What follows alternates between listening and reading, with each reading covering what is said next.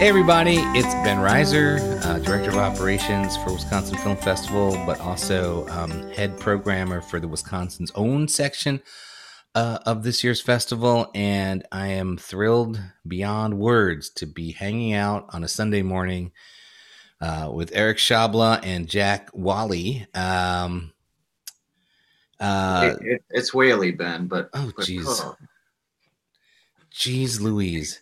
Jack Whaley. Kind of like James Whale with a Y at the end. That's how you remember it. He's a whale of a cinematographer, Jack Whaley, and director. But for this project, Eric was the writer-director. We're talking about One Foot In, which was submitted to us as part of this year's Wisconsin Film Festival. And I hit play on this thing the first time I watched it, and within 2 minutes, I was like, whoa! We're at another level here with the APT guys bringing their A games, and the cinematography and the writing, the dialogue is just really like, whoa. Am I watching an episode of Deadwood? This seems fantastic to me. So it was an easy pick for us. Like, oh God, yes, we need to show this movie. But let's talk about it. How did this project come into being, Eric? Well, just so as Jack was kind of saying a few minutes ago, before the interview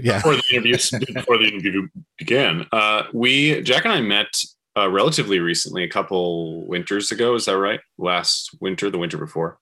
Yep. And I had written a script, and Jack and I were kind of in talks to do it. And then COVID hit. And this other script required a child actor, and it just got way too complicated. So I said, well, give me a couple of weeks and I'll see if I can come up with something else. And I think, something about how immediately panicked everyone was with the virus, and all of a sudden we're having conversations about mortality, actual conversations about living and dying, and about the fact that we're in these communities of otherwise healthy people, and suddenly everybody's terrified. And I don't, I really, really resisted and still resist the idea of making anything that's explicitly about COVID. Like, I just am not interested in that. So the idea, I think, though, can't be separated from this sort of unspoken subconscious angst that we're all having, right, about mortality. And then I knew that I wanted to do something. There are some practical considerations if we were going to get this thing made. One of which is just like, let's shoot it outside. Let's try to do it all outside so it's safer. And I wanted to bring the environment over the course of the film to the viewer, step by step, because Wisconsin has some amazing outdoor places to visit, just amazing. And Jack and I spent months and months scouting this too. So the idea, but what can I say about the characters too? Like, I think I wrote this sort of with Marcus and Jimmy in mind. And we can get into the language stuff later. Like, that's kind of a whole separate conversation. But I think it was so I guess if I'm boiling it down, it was a combination of the sort of existential switch that was flipped with COVID, wanting to do something with Jack because Jack is brilliant, and writing for the talent that we have locally. And I want to get to Jack in a second, but I just wanted to kind of try to figure out this whole. I had a question about how much kind of world building you did when you wrote the screenplay. I mean, these guys are grave robbers, which is sort of like a familiar trope in film, and I'm assuming all forms of like literature and plays. But did you find yourself actually was grave robbing something you had been interested in your past, And how much research did you do about? Because I suddenly started thinking, like, does anybody do this anymore? What is? I mean, clearly we're in a different time period. But did you tell yourself where this takes place in this year and it's our universe, or is it, how much context did you give yourself? Well, I will say, I wrote the first draft as I tend to do, which is write a sort of magical realist version of our world, right? And so I think initially there wasn't much. It was about the two characters, and I knew that I love the novels of like Faulkner or Cormac McCarthy. So that kind of people that have a fascination with death, but also can find great humor in it too.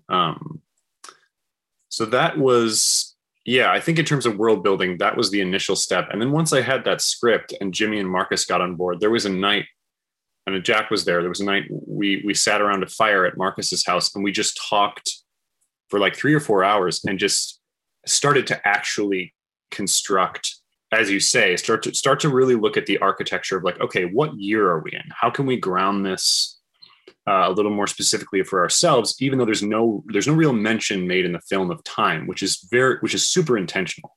Mm-hmm. Ambiguity is obviously a really big part of this movie. One thing I appreciate about the movie is that there isn't that exposition. There's no exposition. I mean, we get little bits of exposition, sort of these hints about this failed attempt that led to the capture of Marcus's character in the past. But I mean, there's no reason why these characters would be talking about the year or the date or the time. And right. So, and I really appreciate that you don't try to shoehorn any of that information in. Yeah. And that's something that, I mean, Eric, when he sent the script out, I think it was like 10:30 on a weeknight or something. And I got the email, read it immediately, and emailed back and texted him, very excited. And I think one thing I reacted to right away was that I couldn't place it. Like it's a beautiful script to read. And, it has unique language, which we'll get into. And I'm like, I was thinking like, where is this? Because the language is unique, and it could be kind of dystopian future. It could be, way past. It could be just otherworldly. And, I think you guys, what you're talking about is right on. It's, you don't need to say the year is 1884, post Civil War. Like we don't need to get into that. And I mean, that's one of the things that intrigued me right away. But I do think that stuff, those details were kind of, we did make decisions about that because it's very helpful for the actors, if nothing else, to sort of get really specific about what are the social conditions of the time, how these guys arrived here, where are they going, right? All that stuff. But that's, in my opinion, at least, that's not something I need to tell you. That's something that the viewer gets to make up on their own. So Jack, I'm not positive, but I feel like this is the third film that you've been involved with that we've screened at the festival. Definitely Christmas Trees. Yeah. And Singularity Stories. That's right.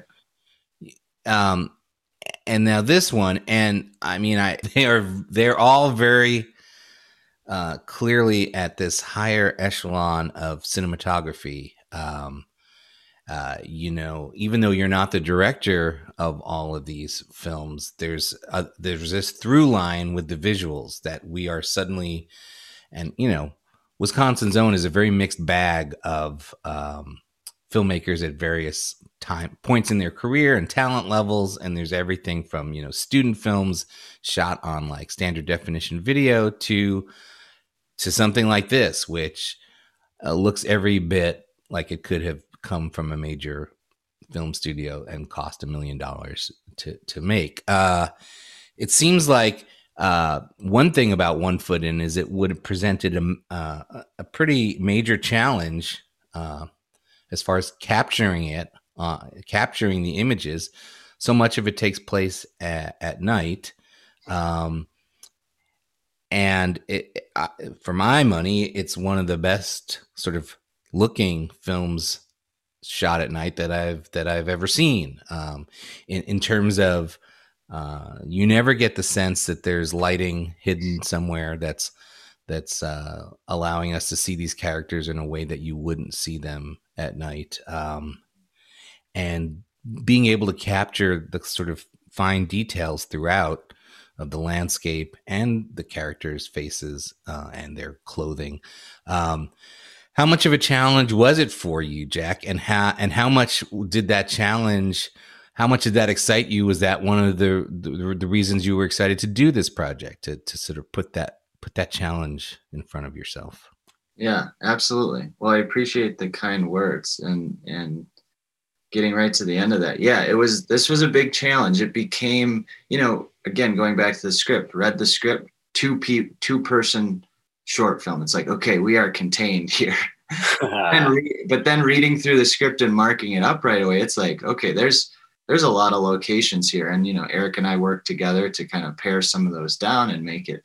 But at the end of it, I think we shot for six days, and 4 of those were nights. And I think there are 8 unique locations or something, 7 or 8 unique locations. So, and again, all outside.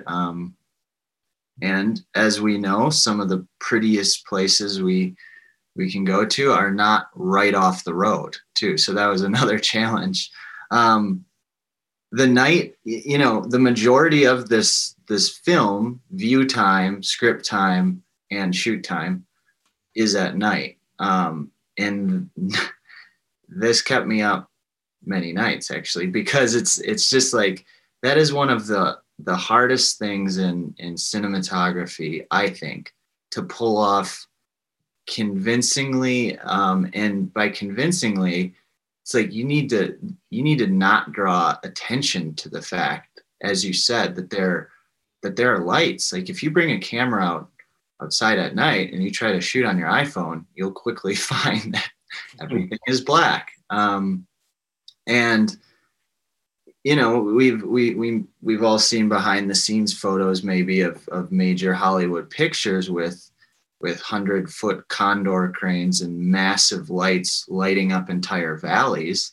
And that's the way, bigger budget movies do that. Obviously, we did not have that.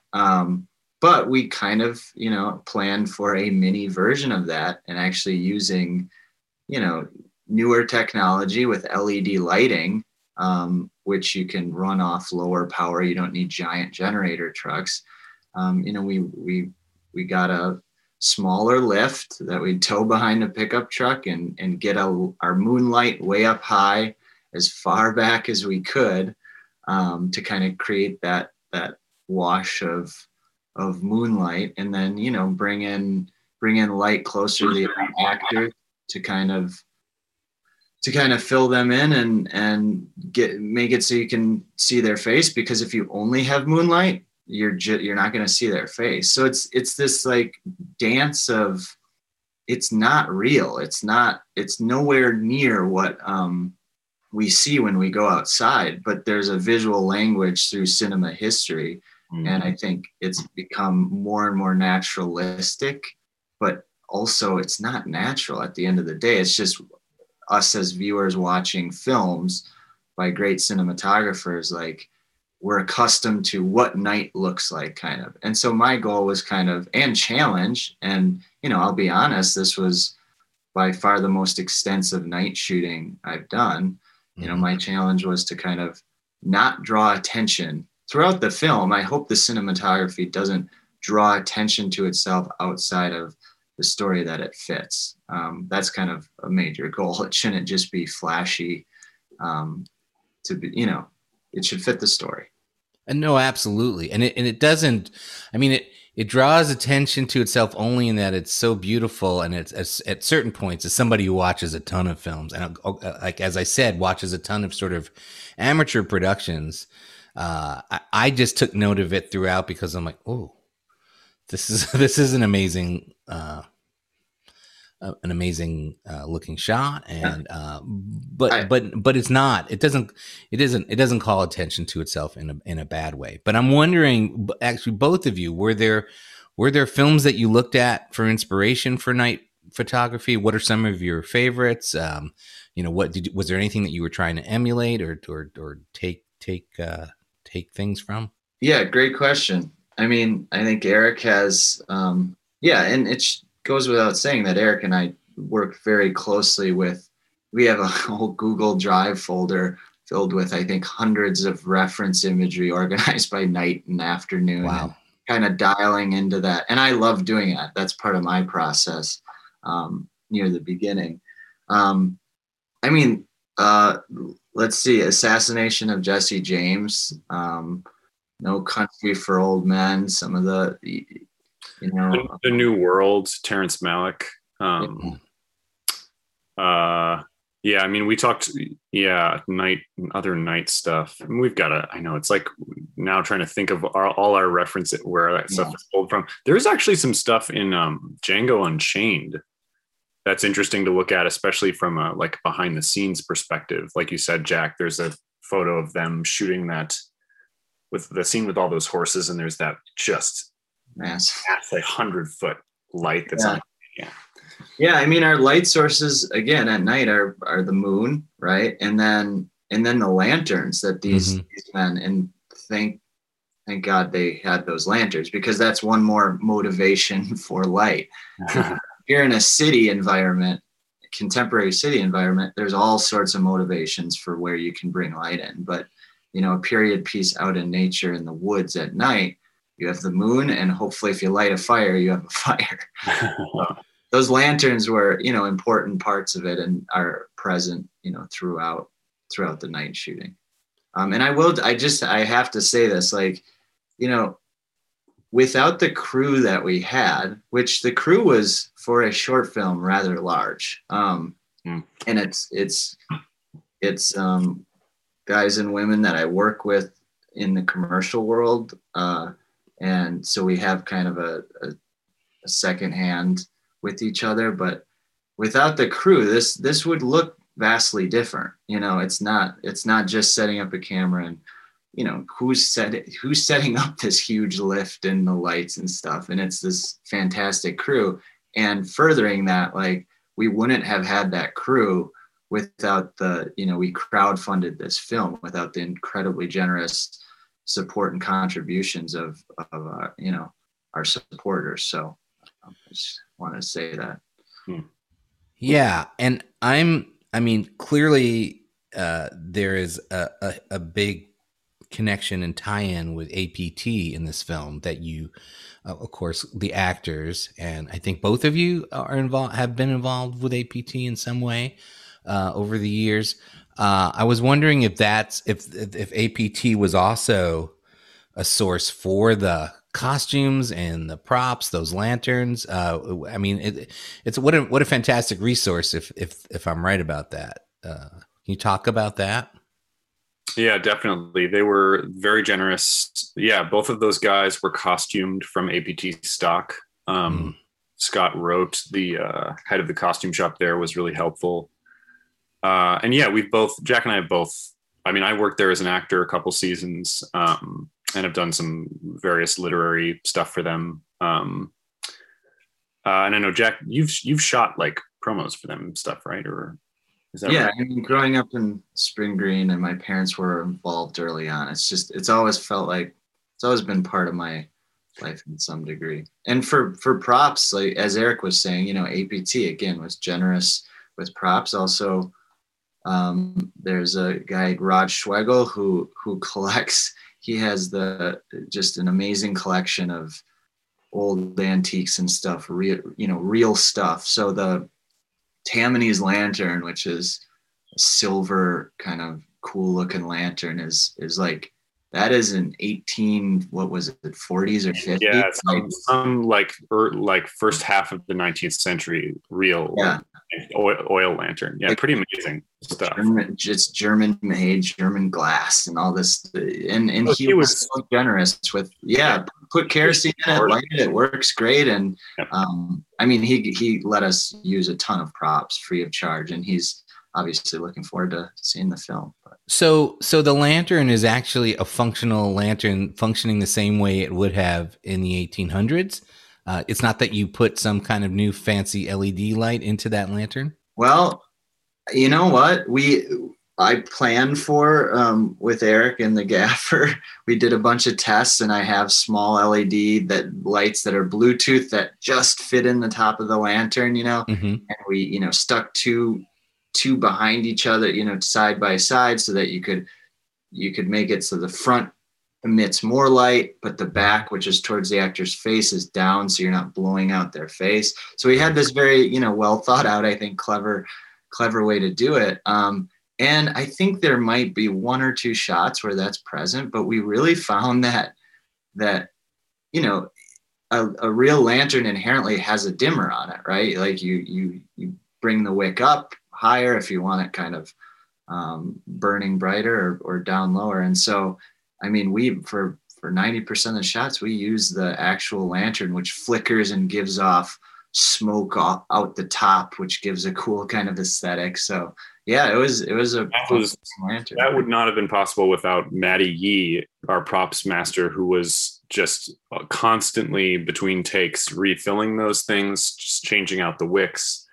That was a full-time job, taking care of the lanterns. And so how much of the lighting is the actual light from the lantern? Because you really can't tell. I mean, if you told me we didn't use any lights, we just used those lanterns, I'd kind of be like, oh, okay, yeah, wow.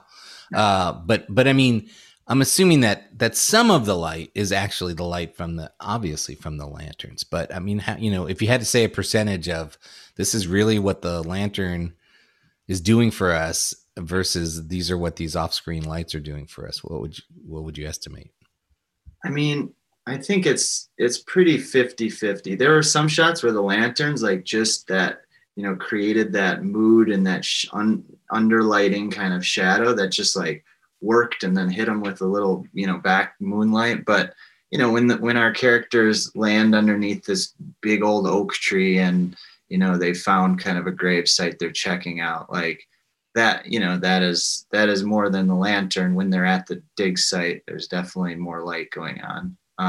So it's a mix. But well, let's talk a little bit more about the writing and the tone of this piece and the influences, or what you were aiming for.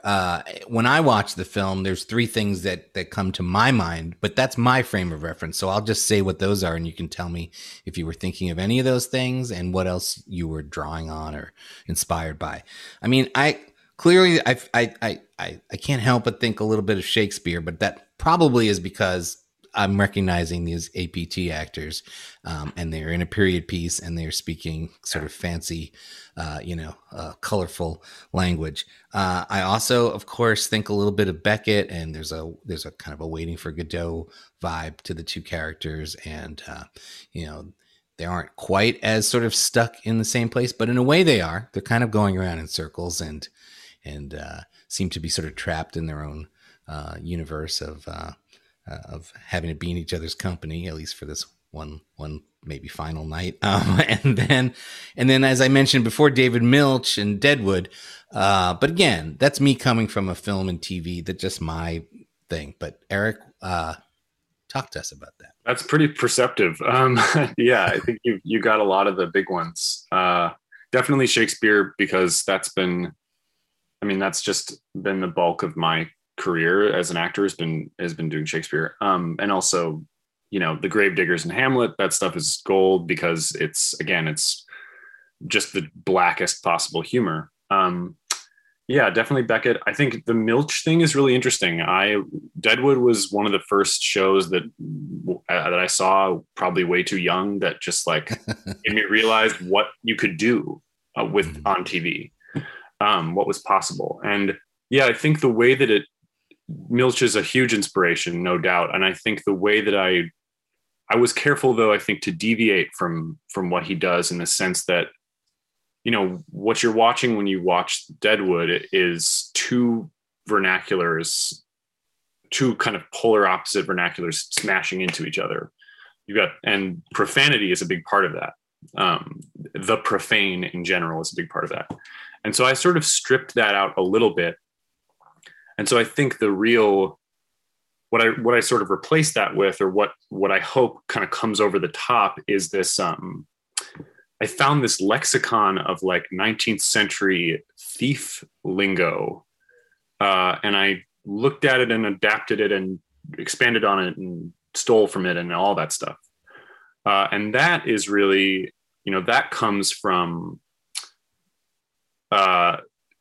pre-industrial English thieves who, and then that of course comes over the Atlantic and winds up in the American South. And so that stuff, that combined with this kind of ornate Victorian quality, and then at times you've got like a more like Appalachian or rural Wisconsin feel to it. So there's also, I would add to that list of influences probably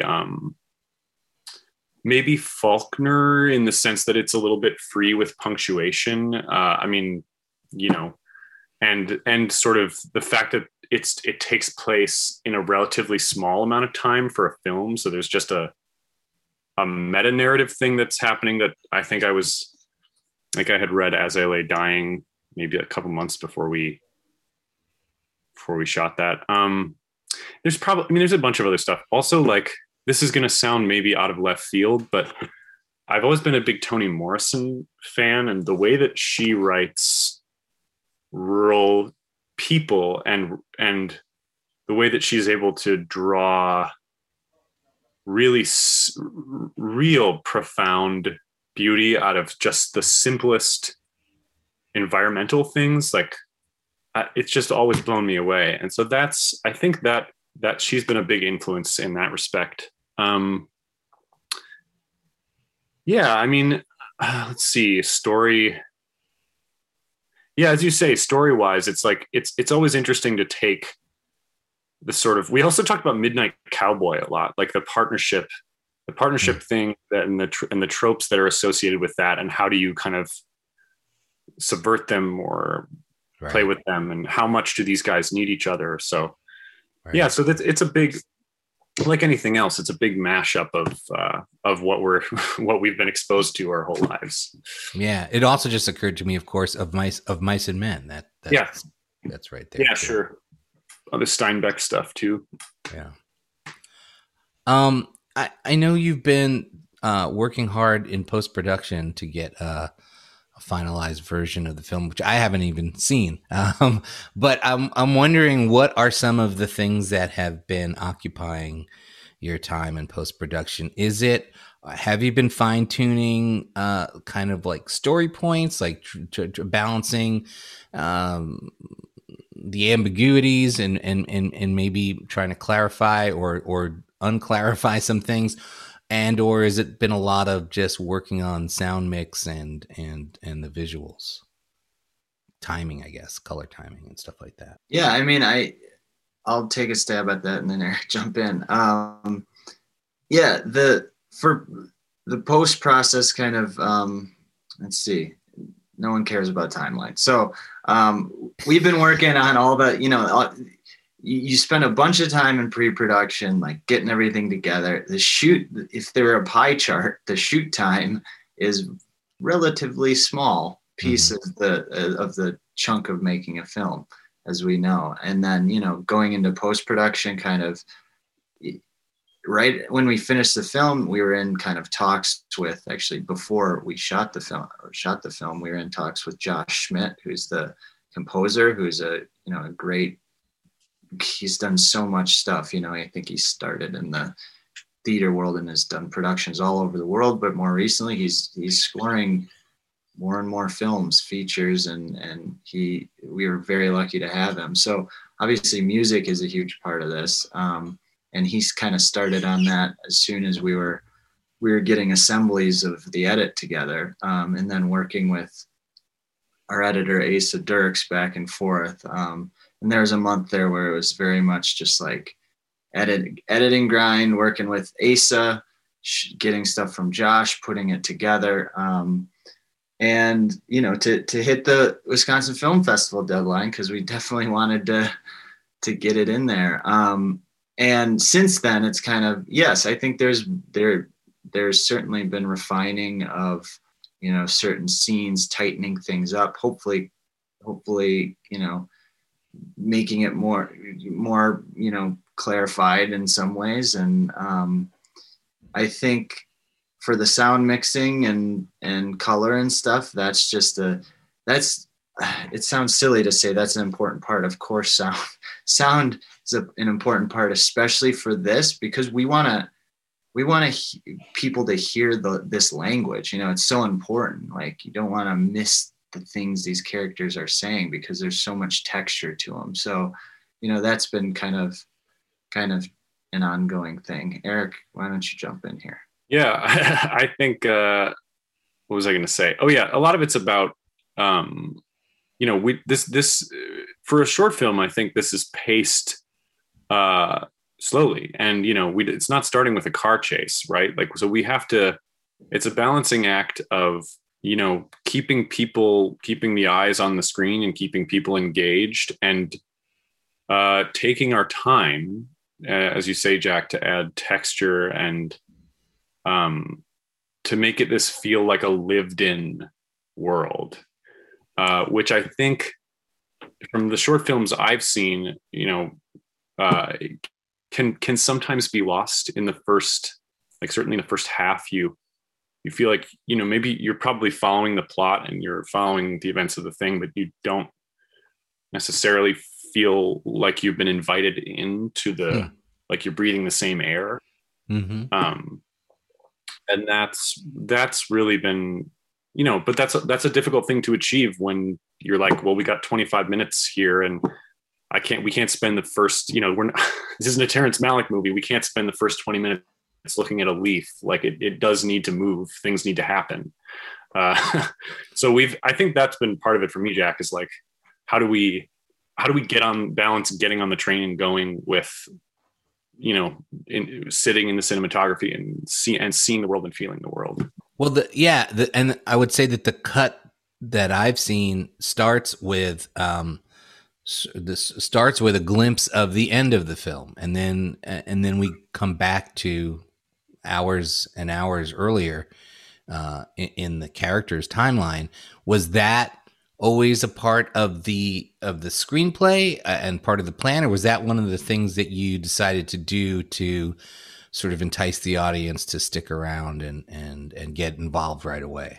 Yep, that was always part of the plan. That was in the first draft, and that's like, it's oddly enough something I remember from Breaking Bad. It's something I just remember liking, like the combination of, starting with a cold open that's tells you something important about the end of the narrative.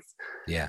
And then combining that with starting from a specific point of view shot too, which we never really see. We see it again, obviously, at the end, but there's no other time in the film when the sort of visual language replicates that. So yeah, that was always intentional. And I think I guess that's the purpose. It also just, like, on a really practical level, it just tells you what they're doing. Like, these guys are digging holes, right? They're looking for something. So right. That's helpful. Yeah. Were there discussions about who or what point of view we're getting in that shot? Is that like the point of view of the coffin or of the whatever's in that coffin? Or did it not get that deep? Oh, sure. It got that deep. I mean, I think that, and I would be loath, I think, to give away the conversation I had with Jimmy about that. And Jimmy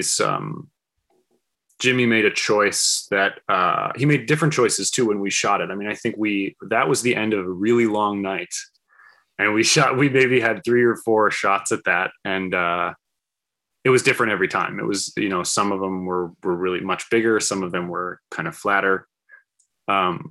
And so Jimmy has a choice about what that is. And I mean, I think in a practical way, like, yeah, it's the treasure, it's the coffin, it's whatever he's seeing. But of course, as the movie gets developed and we start to realize the role that the environment plays, I think that the goal was that when you see it at the end, you have less of a practical attachment to what that is and more of a figurative sense of what that might be for that character. Right. And of course the title of the film is just a slight shortening of a sort of I don't know what they call it, but a saying, one foot in the grave. So, yeah.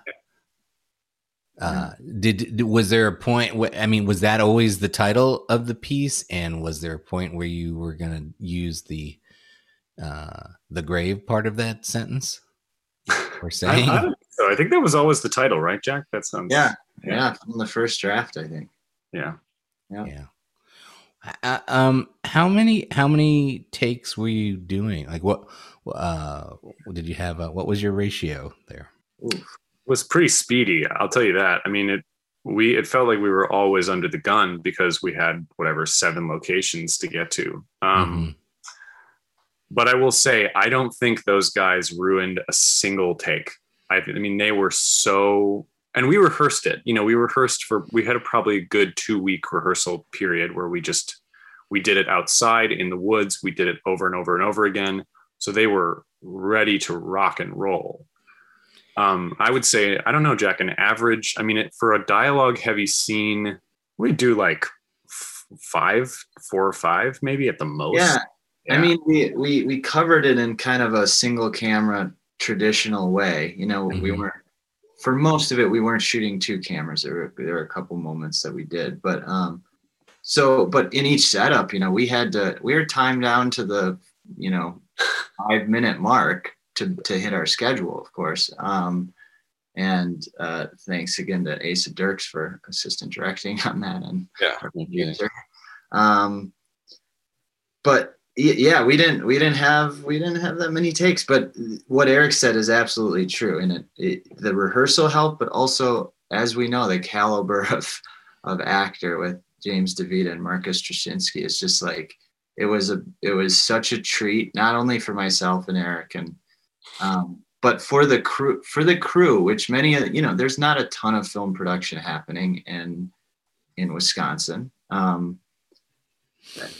And so for some of these crews that work on mostly commercial productions or whatever, it was just like an experience to watch these actors, because we would run, for a master shot, a wide shot, we'd run the whole kind of scene. I think the opening dialogue scene, we shot the golden maple leaves at Devil's Lake with the rocks strewn about, and the character, we just ran through that whole scene.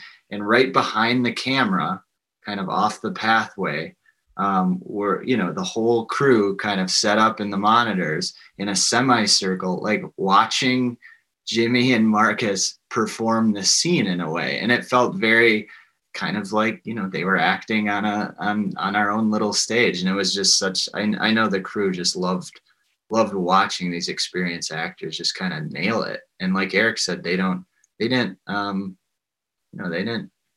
I don't want to say screw up a take, but there's a lot that needs to go right for a take.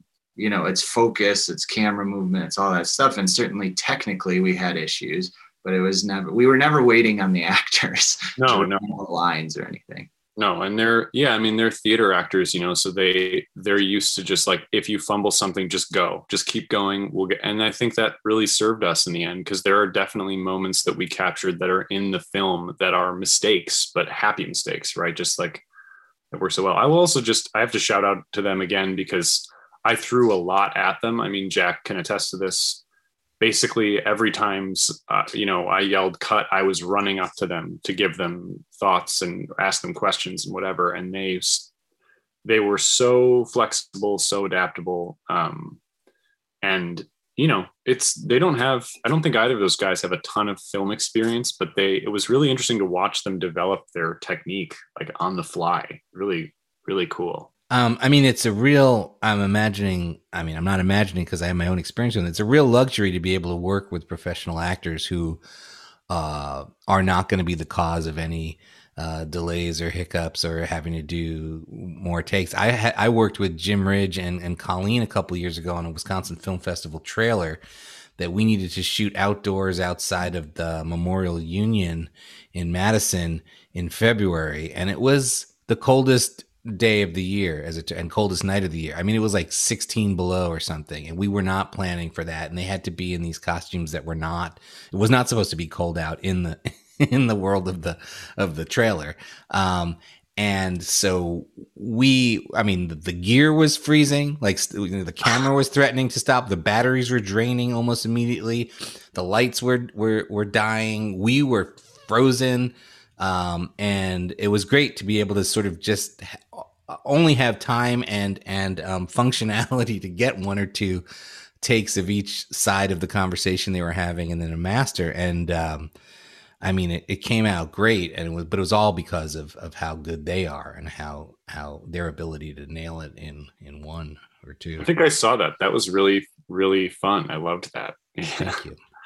That's really just why I told that story, so I could get some praise for it. One more question about how you shot some stuff. I was wondering what kind of equipment you were using.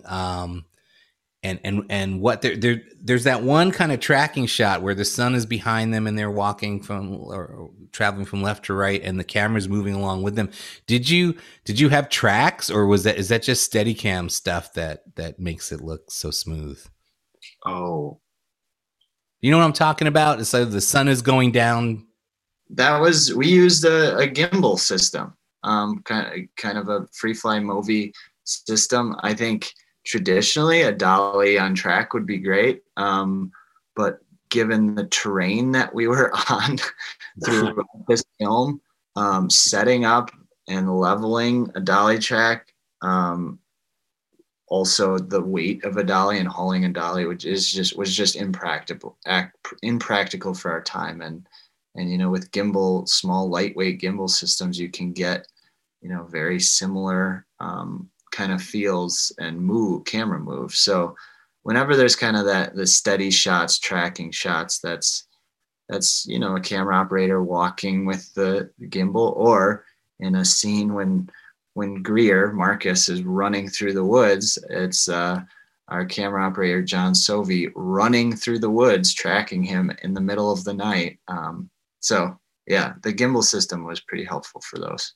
Well, congratulations to both of you. Thanks so much for sharing this film with us and our Wisconsin Film Festival audiences.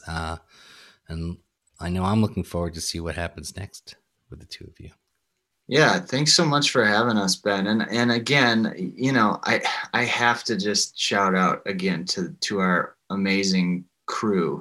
Yes. People like this, there are 30 people involved with this, from PAs to camera team to, lighting and grip team to, I have to shout out to Madalena, our producer, who put in countless hours leading up to the film and through the film, organizing with her assistant, Emma, the catering, we had full catering.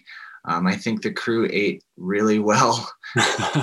Summer and her mom. So it was just an incredible, it was an amazing experience, I think, for Eric and myself, and hopefully everyone else. And it really couldn't have been done without the crew we put together, and of course that support of the people who believed in us and kind of supported us financially to make this thing happen. So yeah.